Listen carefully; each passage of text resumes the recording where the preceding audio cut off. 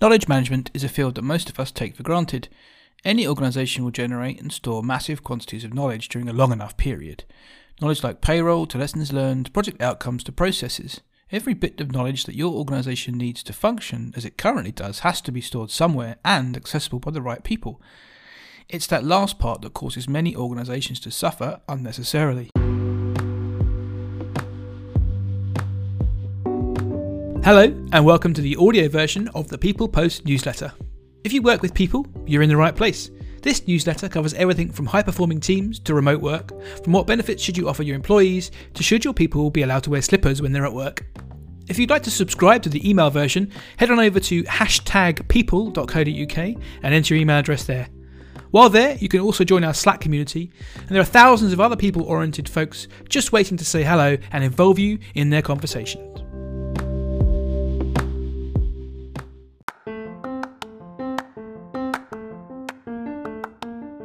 Knowledge is the artefacts and understandings that go together to make up your organisation.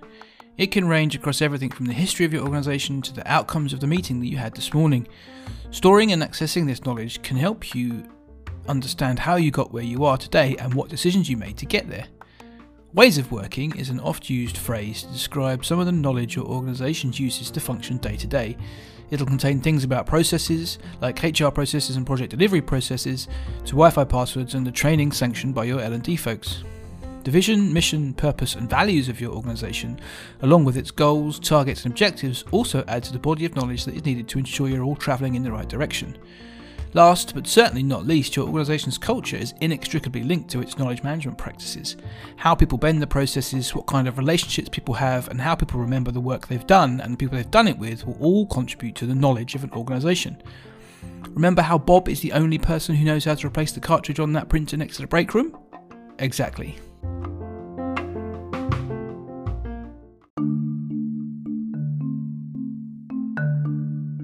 You have your processes written down somewhere, I'm sure. A playbook or a wiki or an intranet, remember those?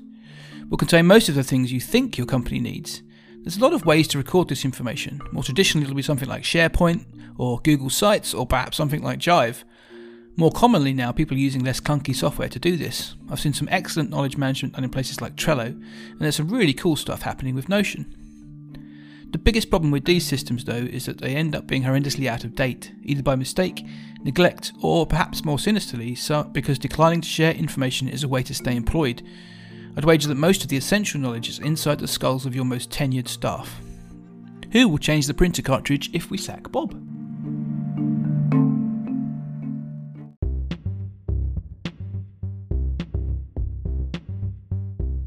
The real key to knowledge management is not where you store it or what you save, it's how you keep it relevant. Almost every company I've worked at has had a knowledge management problem in that whenever I want to find something, it's never easy.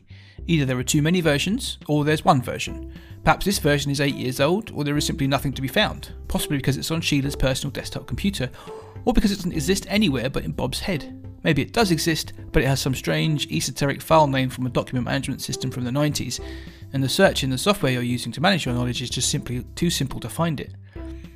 Having someone accountable for knowledge management at your organisation is vital for its health.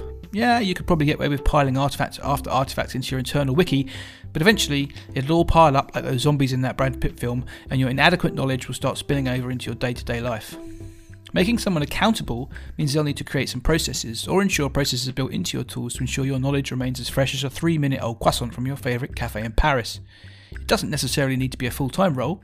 I mean, it could be. Some companies support a chief information officer, but it does need someone to be in charge of that stuff. Hey Bob, can you write down how you changed that cartridge? Thanks.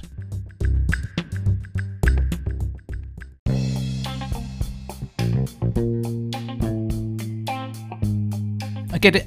There is a lot of moving parts in any organisation. And if you're a very young organisation, or flying light with only a few staff, you'll probably be thinking, I don't need this right now. Too much other stuff to think about.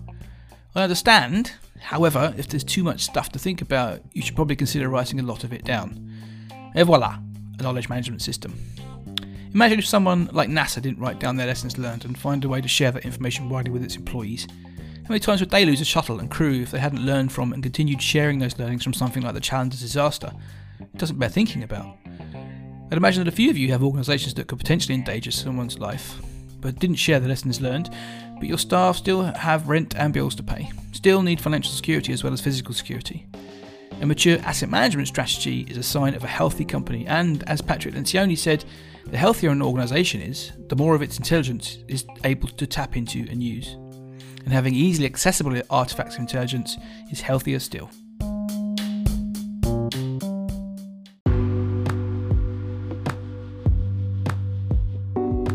Thanks for listening to this edition of the People Post. If you'd like to receive the newsletter version or join the Slack group, head over to #people.co.uk where you can do both. And if you've got something you'd like me to cover in a future edition, have a challenging problem at work you'd like some advice on, or simply want to say hi, please feel free to drop me an email on mike@people.co.uk. Thanks again.